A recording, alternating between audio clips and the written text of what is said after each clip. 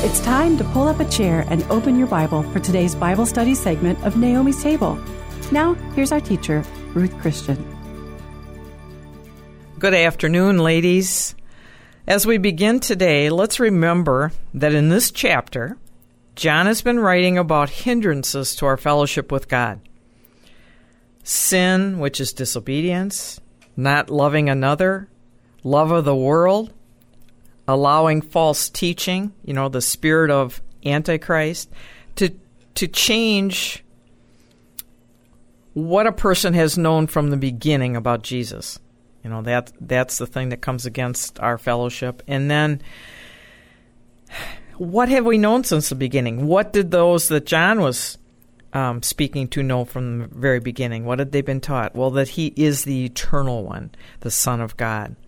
And that's important. So in today's verses now, verses 24 through 27 in chapter 2, John is still dealing with the spirit of Antichrist. He does not want the spirit to be a threat to his spiritual children. So, that it affects their relationship with God. He's really a good spiritual father to them and has such a love for them. Well, in verse 24, he says, "Therefore, let that abide in you which you heard from the beginning. If what you heard from the beginning abides in you, you also will abide in the Son and in the Father." Well, the first thing we see is a therefore. So we know there's some kind of a conclusion here when you see that. And the thing to ask, you've probably heard people say this, is what's the therefore?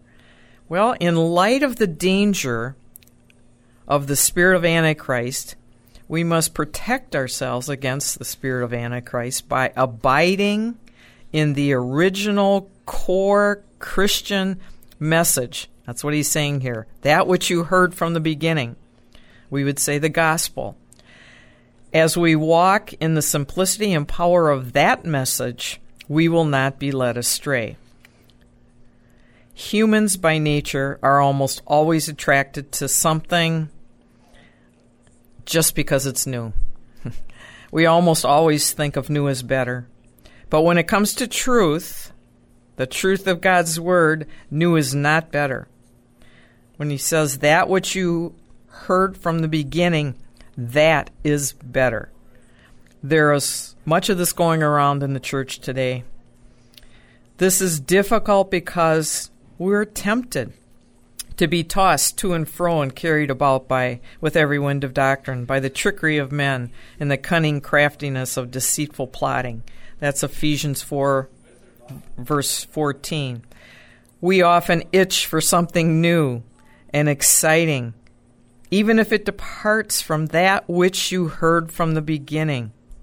Now, when he says that phrase, for these believers, he describes a time when they were under the teaching of the apostles, which is now recorded for us in the New Testament. So for us, simply put, we abide in what is from the beginning when we stay close to our Bibles. If that was your environment when you were a young believer, a young Christian, wonderful. But if it was not, then put yourself in that environment now. Get into your Bible. Stay close to your Bible. Trust God and His words in your Bible. If you've gotten away from that environment of staying close to your Bible, get back to it. For the believer, there is not a better environment to be in. When John writes, let that abide in you, he doesn't mean just knowing it, but living it.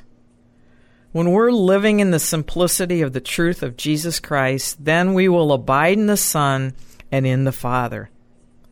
Our world is filled with people searching for God, some sincerely and some not so sincerely. But if someone wants to really live in God, John tells us how. Let the message of the apostles, recorded in our Bibles, that which you heard from the beginning, live in you. John will use the word abide 6 times in these few verses, and the idea is repeated throughout the New Testament. Many of these verses, when he uses the word abide, it's in the present tense in the Greek. So again, it should be a lifestyle. It's something you keep on keeping on about. You keep on abiding. Abiding in Jesus, living in Jesus, is not a passive thing. It's an active thing. We must give ourselves mentally and spiritually to living in Jesus. Yet not only are we called to abide in him, but we also know that he abides in us. It's a two-way relationship. That's amazing. That's an amazing truth, that he lives in us. He abides in us. Then in verse 25, and this is the promise that he has promised us, eternal life. Eternal life doesn't just mean a life that lasts for eternity. It describes the kind of life that God, the eternal one, you know, that one we learned about in the first lesson when we really got into 1 John, the eternal one, it's the life that he has in himself. And when we're born again, it's the real life that he gives us. That life that we share with him and with each other, that's what we call fellowship.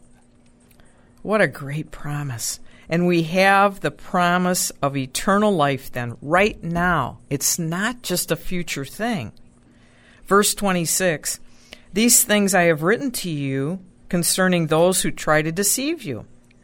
And then verse 27, he says, but the anointing which you have received from him abides in you, and you do not need that anyone teach you.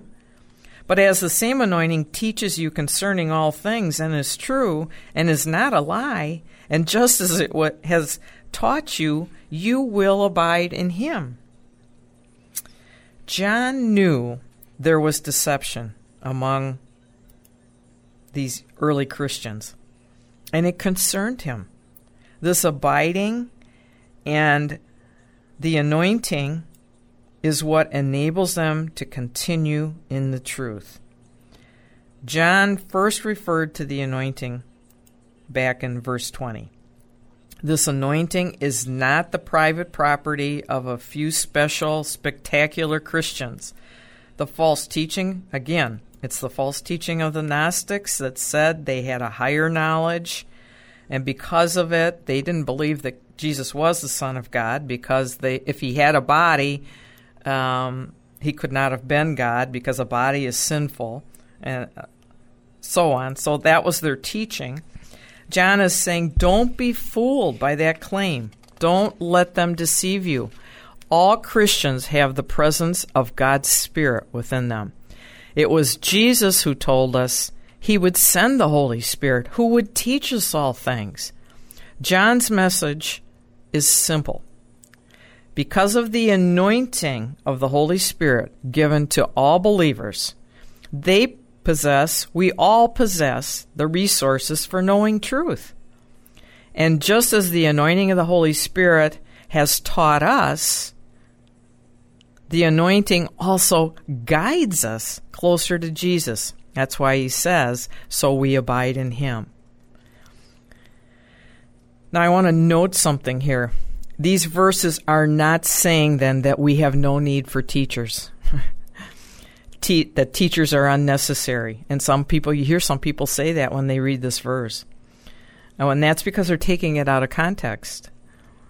Because one of the resources for knowing truth is the reminder given to us by teachers as they teach. Or a teacher like John here sending this message to those who knew the truth. Ephesians 4:11 tells us God gave teachers to the church. And the early church devoted itself to teaching, Acts 2, verse 42. So that's not what's being said here. John is not denying the necessity of true teaching. Rather, he is denying the validity of false teaching. Remember, back in the beginning, in the first 4 verses of the letter, John began laying the groundwork for the Trinity. Here we finally have the first of his teaching concerning God, the Holy Spirit. In our past 2 lessons, we've had the contrast between the spirit of deception and the spirit of truth. Well, dear sisters, we can discern truth from error. As believers in Jesus Christ, we have the anointing of the Holy Spirit. We can know truth from lies. And not only does the anointing of the Holy Spirit teach us, it guides us into a closer walk with Jesus. And it doesn't get any better than that. So, until next time, we have much to think about. But, well, stay close to Jesus and keep looking up.